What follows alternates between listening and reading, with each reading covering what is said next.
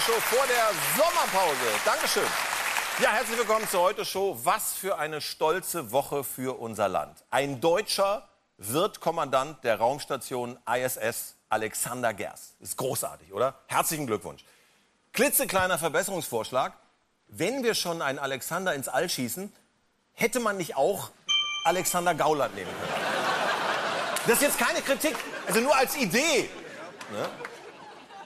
Alexander packt die Badehose ein. Gauland hat es wieder mal geschafft, die Grenzen des Sagbaren in seinem Sinne ja ein wenig zu dehnen.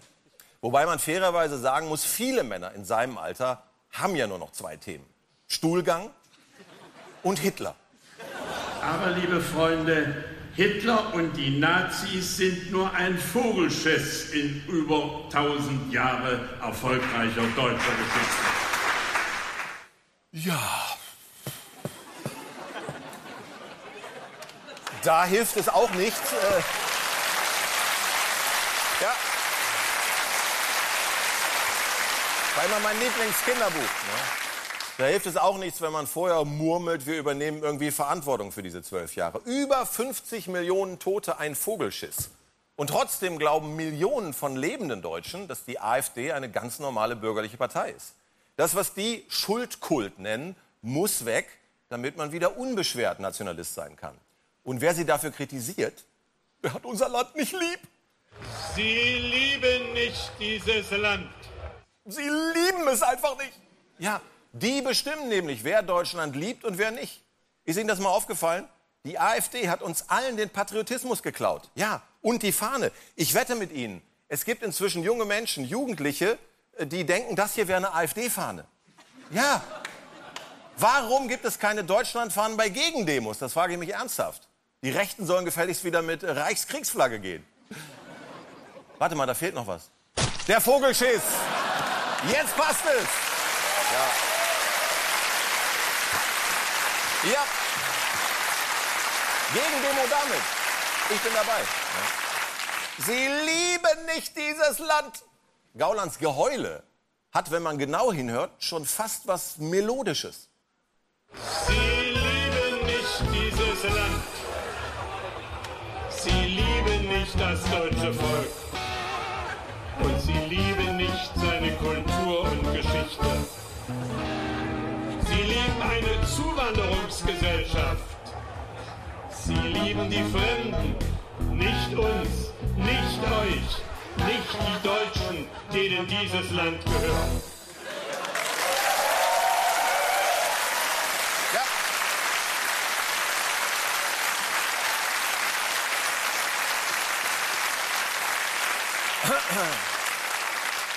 Der Sie lieben uns nicht Remix von DJ Doppelherz können Sie sich als Shellac-Platte downloaden. Übrigens, während er seinen Hit performt hat, hing vor der Bühne dieses Plakat. Stoppt den Genozid an den Deutschen. Ja, die wollen die Geschichte umdrehen. Diese Partei radikalisiert sich in Lichtgeschwindigkeit, wenn man genau hinguckt. So hat zum Beispiel die junge Alternative, kurz JA, ja, Entschuldigung, die heißt so, bei ihrem Bundeskongress auf sicher einfach mal alle 3 Strophen des Deutschlandlieds geschmettert.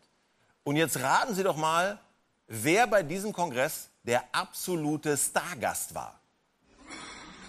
Guten Abend! Richtig, der Bernd. Ja. Ja. Bernie Höcke.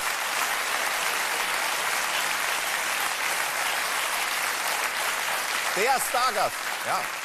Hat das Parteiausschlussverfahren, wissen Sie, erfolgreich überstanden. Und in der AfD ist er jetzt längst der Führer, der Vorsitzende der Herzen. Gauland mögen Sie, die jungen AfDler, aber Björn Höcke? Den mögen Sie noch lieber. Programmparteitag der jungen Alternative. Ihre Heimat finden Sie richtig gut, so scheint es. Mama, guck mal, ich kann Fahne schwenken. Ja. Übrigens möchte die JA, dass alle Strophen des Deutschlandlieds in Schulen gesungen werden müssen. Und sie fordern einen 30-jährigen kompletten Migrationsstopp, außer für, ich zitiere, Volksgenossen. Ja. Das sind halt keine normalen jungen Menschen. Hier, die haben sogar eine eigene Jugendzeitschrift. Ja ist da. Die Alternative Bravo. Diese Woche mit Langem Bernd Höcke-Interview. Zum ersten Mal erzählt Bernie Bärchen, warum er so stolz ist auf seinen doofen Vornamen. Außerdem unsere Foto-Hate-Story, wie deutsche Schüler von Merkel schwul gemacht werden. Und wie immer, Onkel Dr. Gauland beantwortet deine intimsten Fragen. Zum Beispiel, kann man von Döner schwanger werden? Ja. Die neue Jahr. Jetzt am Kiosk. Ja. Super. Kostet nur 3 Mark. Das waren früher 6 Euro. Denken Sie mal drüber nach. Und kein Wunder, dass die jungen Leute den Bernd vergöttern. Der hat nämlich gerade eine Broschüre zum Thema Leitkultur rausgebracht. Da heißt es unter anderem, die Forderung nach Vielfalt zielt, Zitat, auf die Durchmischung der Bevölkerung mit Personengruppen anderer Hautfarbe. Dieser Forderung dürfte die Verachtung der eigenen weißen Hautfarbe zugrunde liegen. Ja, da hat aber einer echt gut aufgepasst in Rassekunde, das muss man schon sagen. Unfassbar, wie diese inzwischen offen völkische Partei den Diskurs im Land bestimmt. Die treiben alle vor sich her, die anderen Parteien sowieso, das ist beängstigend. Andererseits, sie repräsentieren halt einen Teil von Deutschland. Jetzt sind sie aber gewählt und die meisten Menschen, die sie gewählt haben, sind keine Antisemiten. Völlig richtig. Die wenigsten Menschen sind Antisemiten. Das ist Fakt. Wie sagt Herr Gauland wörtlich, Hitler und die Nazis sind ein Vogelschiss in 1000 Jahren erfolgreicher deutscher Geschichte. Ich hatte tatsächlich Geschichte-Leistungskurs und frage mich, wieso 1000? Wahrscheinlich brauche ich Nachhilfe. Telekolleg Geschichte mit der AfD-Historikerin Dr. Eva Hausten.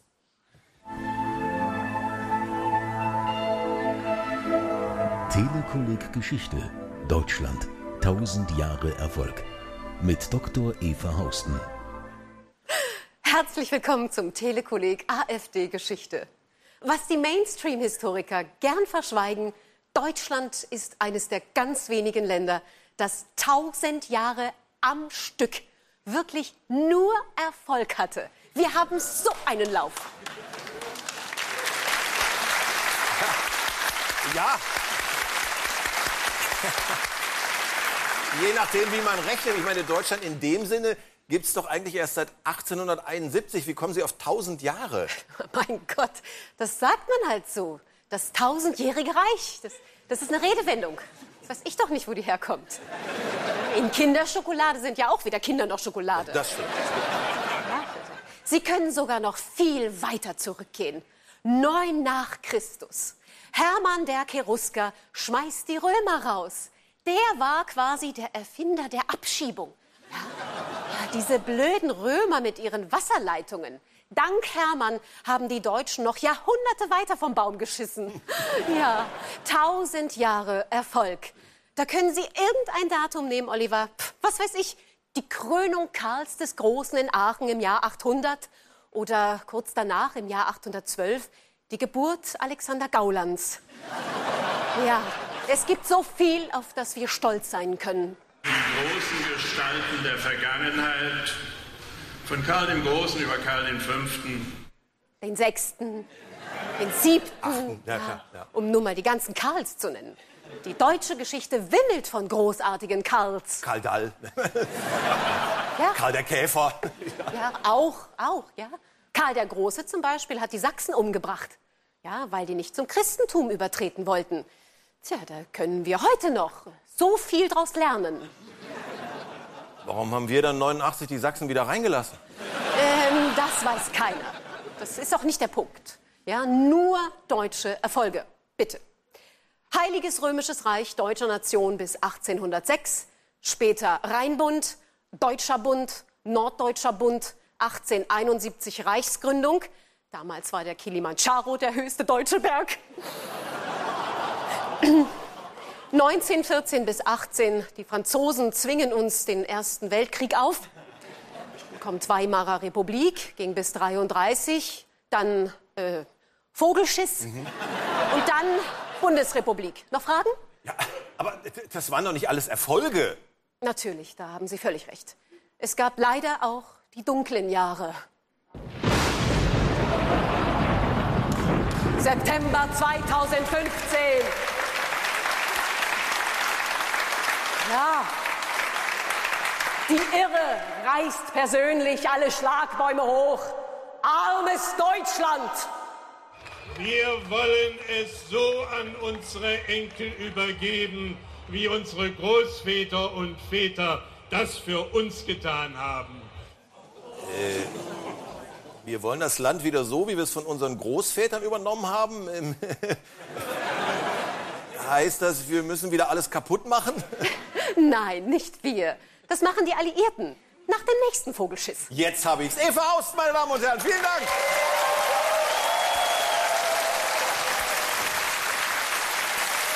Dr. Eva Hausten, meine Damen und Herren. Ja, Geschichte ist so wichtig. So, ganz was anderes. In Quebec, in Kanada, treffen sich genau jetzt die G7, die angeblich wichtigsten Industrienationen der Welt. Allerdings ist das Verhältnis Donald Trumps zum Rest der G7 so zerrüttet, das hat inzwischen eher was von Sex mit dem Ex. Ja. Gestern haben Trump und Macron, wissen Sie, sich schon bitterböse Tweets um die Ohren gehauen. Morgen will der US-Präsident den Gipfel beleidigt vorzeitig verlassen. Der ganze Ton klingt immer mehr nach Zickenterror im Landschulheim. Das mag dem amerikanischen Präsidenten gleich sein, wenn er isoliert wird. Aber uns ist es dann auch egal, wenn wir nur zu sechst auftreten. Nee. Wenn ihm das egal ist, ist es uns noch viel egaler. Ja, auch Europa ist nicht frei von Protektionismus, muss man immer wieder sagen. Aber die jetzigen Zölle hatte man ja mal gemeinsam so ausgehandelt. Wer weiß, wohin das alles noch eskaliert? Trump soll Diplomaten zufolge gesagt haben, er werde so lange Zölle verhängen, bis auf der Fifth Avenue in New York keine deutschen Automodelle mehr zu sehen seien. Dabei fährt er die selbst ganz gerne, wie diese Aufnahme mit einem Mercedes Cabrio beweist. Warum fahren die im Stehen? Ratzfatz fliegt seine Frisur weg.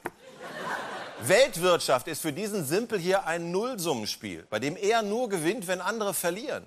Dabei werden in den USA durch seine Zölle Produkte teurer. Zum Beispiel Produkte mit Aluminium. Ja. Ich sag nur ein Wort. Dosenbier. Ja, das amerikanische Grundnahrungsmittel wird teurer. I'm not going to be happy about it. Phillips believes if beer drinkers recognize the price hike and connect it to President Trump, it could lead some to reevaluate their vote. Und wissen Sie was? Darauf trinke ich ein billiges deutsches Dosenbier. Prost!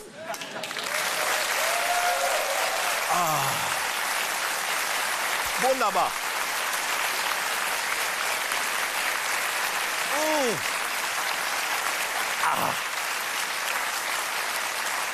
Großartig.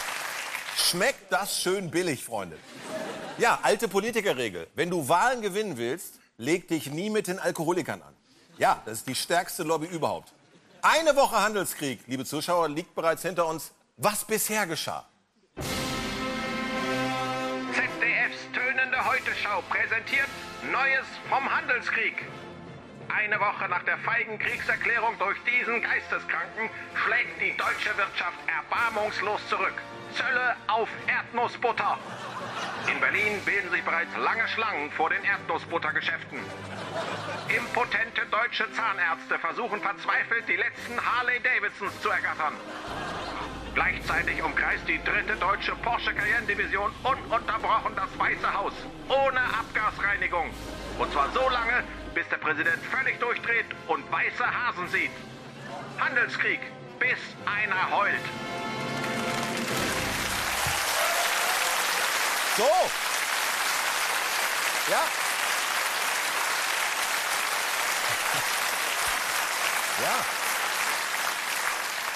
Mehr Selbstbewusstsein ist hier gefragt. Europas Anteil am Welthandel ist größer als der amerikanische. Unser Bruttoinlandsprodukt ist höher. Wir hätten also Macht. Theoretisch. Immerhin gibt es einen Deutschen, leider nur einen Deutschen, der sich nichts mehr gefallen lässt von Trump. Und zwar Reinhold Wirth, der Schraubenkönig aus Baden-Württemberg. Der sagt, Strafzölle, na und? Nicht mit uns, sagt zu dem Thema Reinhold Wirth, der Schraubenmilliardär aus Künzelsau, wörtlich: Wir warten ab, ob Präsident Trump in 4 Jahren wiedergewählt wird. Wirth kehrt zurück, wenn er geht. Das kann ich ruhig sagen. Manchmal kommt mir das vor wie ein Kasperle-Theater, was da im Weißen Haus im Moment abläuft. Wirth. Ja!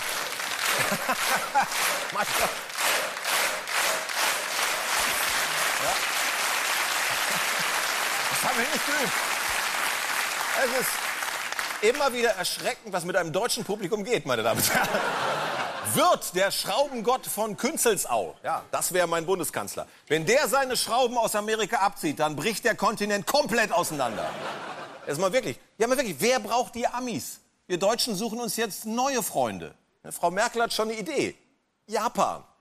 Im Grunde ist Japan für uns ein viel engerer Partner, als man durch die geografische Distanz denken mag. Denn wir sitzen westlich von Russland, Japan östlich von Russland. Ja klar, im Prinzip sind wir Nachbarn. Die Frau ist echt verzweifelt, das muss man sagen. So, und wir schalten mal live zum G7-Treffen in Quebec zu Ulrich von Hesen. Ulrich, wie viel Sinn macht dieser Gipfel eigentlich noch? Und was mich eigentlich noch viel mehr interessiert, wo ist Ihre Hose? Erstens, der Gipfel macht überhaupt keinen Sinn mehr.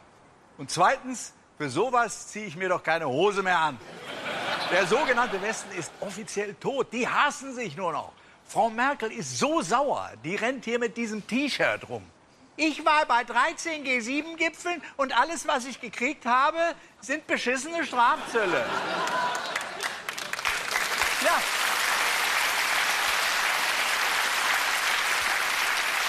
Ich will mal sagen, da war ja die Stimmung bei meinen letzten 3 Scheidungen besser.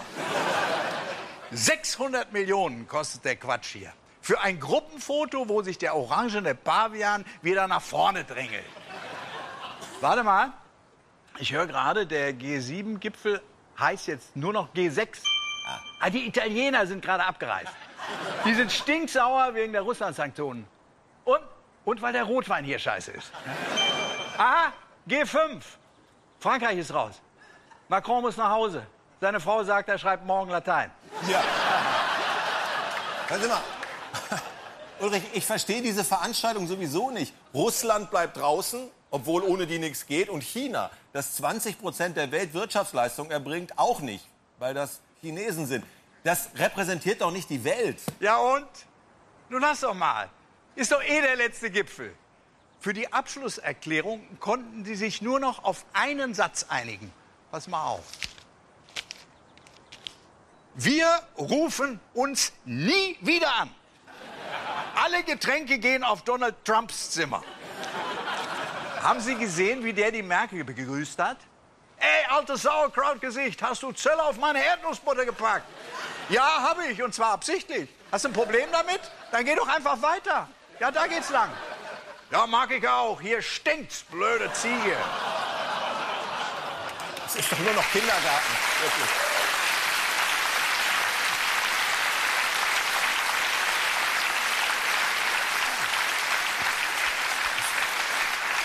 Das ist doch wirklich Kindergarten. Sagen Sie mal, steht da unten jetzt G1-Gipfel? Jupp. Alle weg bis auf Merkel. G1 ist eh besser. Trifft sie sich einmal im Jahr mit sich selbst auf Rügen. So, und jetzt muss ich auf mein Zimmer. Ich mache gleich noch eine Feuerzangenbowle mit den Kollegen. Hatte ich den Brenner eigentlich schon angemacht? Ja, weiß ich jetzt gar nicht. Naja, von Hesen out. Ulrich von Hesen, meine Damen und Herren.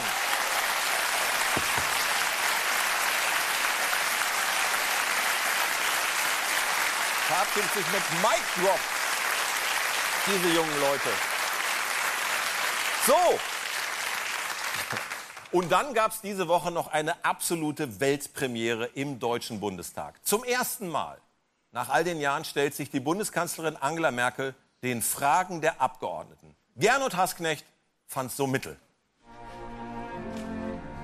Sternstunden deutscher Parlamentsarbeit mit Gernot Hassknecht. Etwas Ungeheuerliches ist geschehen. Nach gerade mal 12 Jahren im Amt muss Angela Merkel, die amtierende Herrscherin Deutschlands und der angeschlossenen europäischen Länder, erstmals den Abgeordneten des Bundestags regelrecht Fragen beantworten, ihre Politik erklären. In England gibt's das schon seit 1961 und zwar jede Woche. Alter, geht's da zur Sache? Hier, so wird da gefragt. And the funding is available so that businesses, universities, parents and young people in Devon... Got it! Mr. Peter Bone! Wow! Ich möchte diese Frau heiraten! Sofort! So geht Demokratie, der Wettstreit um die besten Ideen. Und jetzt gucken wir mal, wie das am Mittwoch im Bundestag war. Sehr geehrte Frau Bundeskanzlerin. Frau Bundeskanzlerin. Sehr geehrte Frau Bundeskanzlerin. Frau Bundeskanzlerin. Meine Frage. Meine konkrete Frage. Und da frage nicht nur ich mich, warum? Wann? Warum? Ja oder nein? Also ich muss Ihnen ganz ehrlich sagen, dass ich Ihnen das heute noch nicht sagen kann.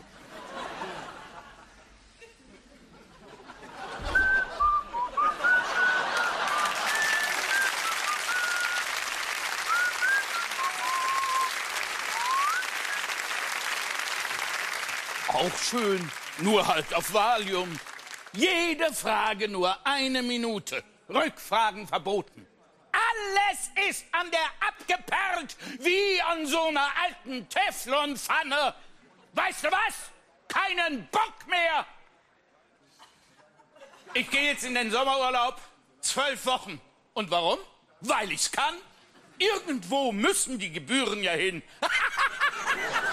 Aber bevor es losgeht, habe ich noch eine To-Do-Liste für die Merkel. Hör zu, schreib mit. Erstens, regel das über den Sommer mit Europa, damit uns der Laden hier nicht auseinanderfliegt. Unterschreib einfach alles, was der Macron dir hinlegt. Du hast ja eh keine eigenen Ideen.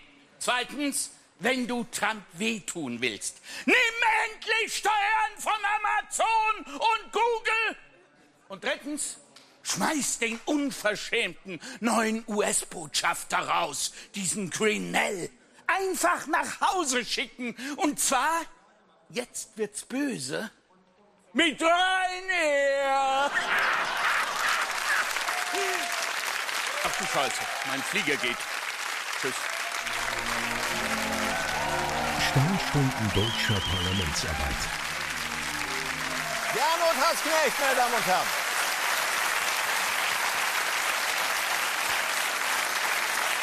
Mit letzten Anweisungen für die Kanzlerin. So, noch genau 1 Woche bis zur Fußball-Weltmeisterschaft in Russland. Das heißt noch 37 Tage bis zur deutschen Titelverteidigung. Man könnte auch sagen, Löw ist in the air, meine Damen und Herren. Ja. Und das Land kennt nur noch ein Thema: Fußball. Gestern war auch die Kanzlerin da. Vielleicht ist das für Sie auch interessant. Nein. Gar nicht. Aber ich finde, auch auf diese WM soll man sich durchaus freuen. Für die russischen Fans, für unsere, für den Sport.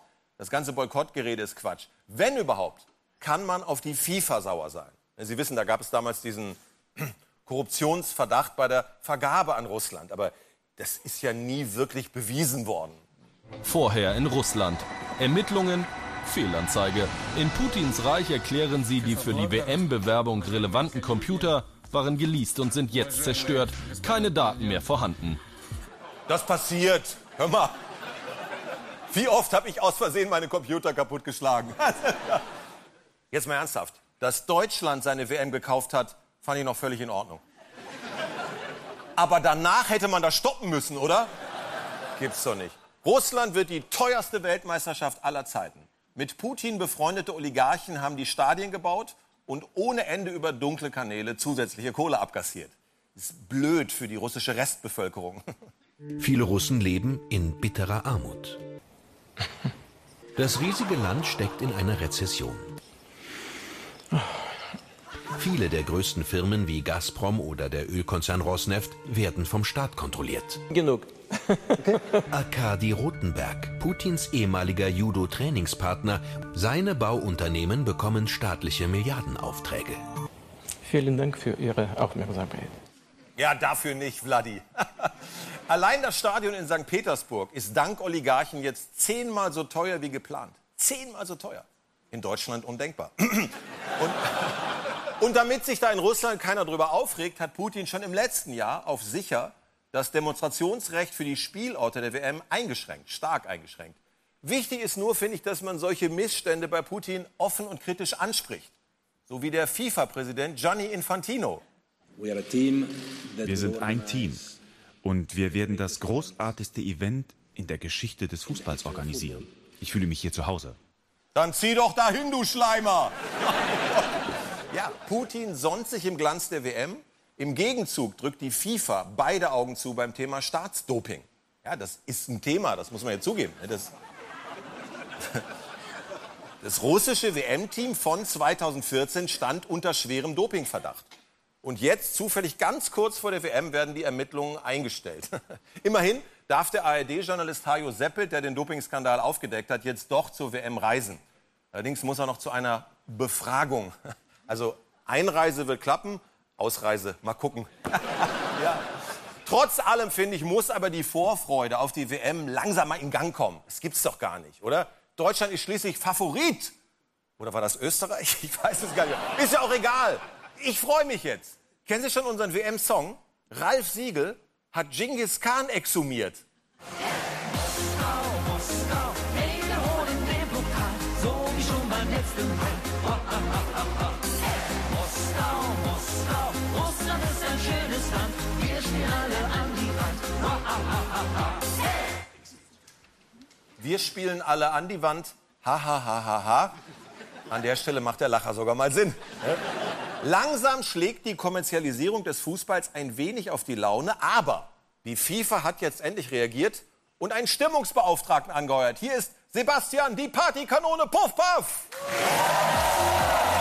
Es geht wieder los! Deutschland! Holt die Bierdumm raus! Wir spielen wieder Fußball!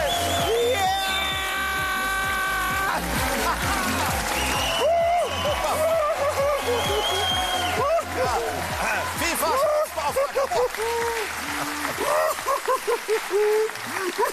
Ja. Herr Welke, was erzählen Sie denn hier? Die WM-Stimmung ist doch Bombe! Und diese Leute hier leben die nächsten 5 Wochen nur noch Fußball. Die werden nicht mehr zur Arbeit gehen, sich gehen lassen, ganztags grillen, Bier saufen, die eigenen Kinder vernachlässigen und keinen Geschlechtsverkehr mehr haben. Keiner geht mehr rein. Und alle!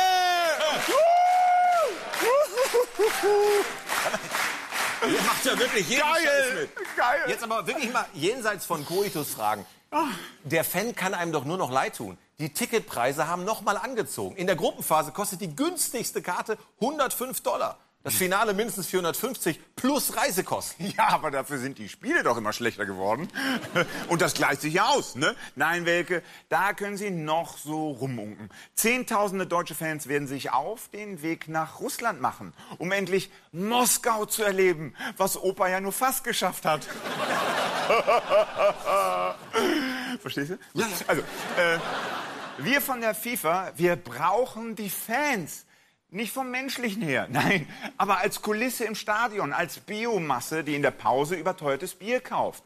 Übrigens, und das ist unser FIFA-Geschenk an die Fans, in russischen Stadien gibt's Bier mit Alkohol. Na, was sagt man dazu? Ja, das ist schön. Das ist wunderschön.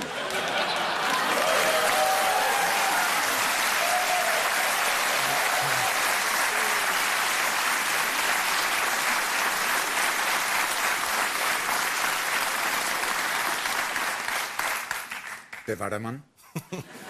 Der Typ aus der Nivea-Werbung, ist nicht wichtig. Okay. Herr Welke, endlich wird wieder zusammengebracht, was zusammengehört. Saufen und Fans. Denn mal ehrlich, zu einer echten WM gehören solche Szenen hier.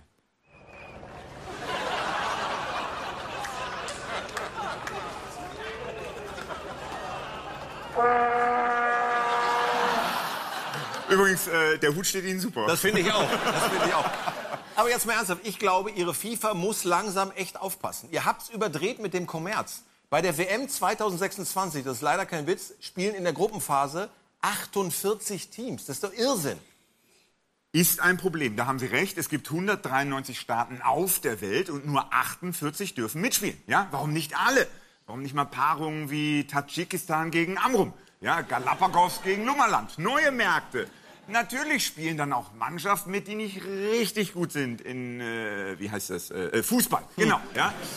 Aber irgendwas ist ja immer. Euer Präsident, der Infantino, überlegt sogar in der Gruppenphase, das Unentschieden abzuschaffen. Jedes Mal Elfmeterschießen, damit es telegener wird. Das hat doch mit Fußball nichts mehr zu tun. Das ist wie Münze werfen. Nein. Wir müssen hier progressiv denken. Es muss mehr Spannung rein. Ich habe neulich zum Infantino gesagt, Gianni, sage ich, Idee. Wenn eine Mannschaft zu gut ist, Deutschland zum Beispiel, dann sagt man, okay, ab jetzt muss Jogi Löw mindestens 2 Frauen aufstellen und einen Dicken. Und der Dicke darf nicht ins Tor. Nein. Nur mal quer gedacht, ja? Oder, wenn es nach 120 Minuten immer noch 1:1 steht, warum nicht einfach mal die Löwen reinlassen? Ne? Und gucken, was passiert. Damit rechnen die doch nicht. Es ist doch nur noch Kommerz.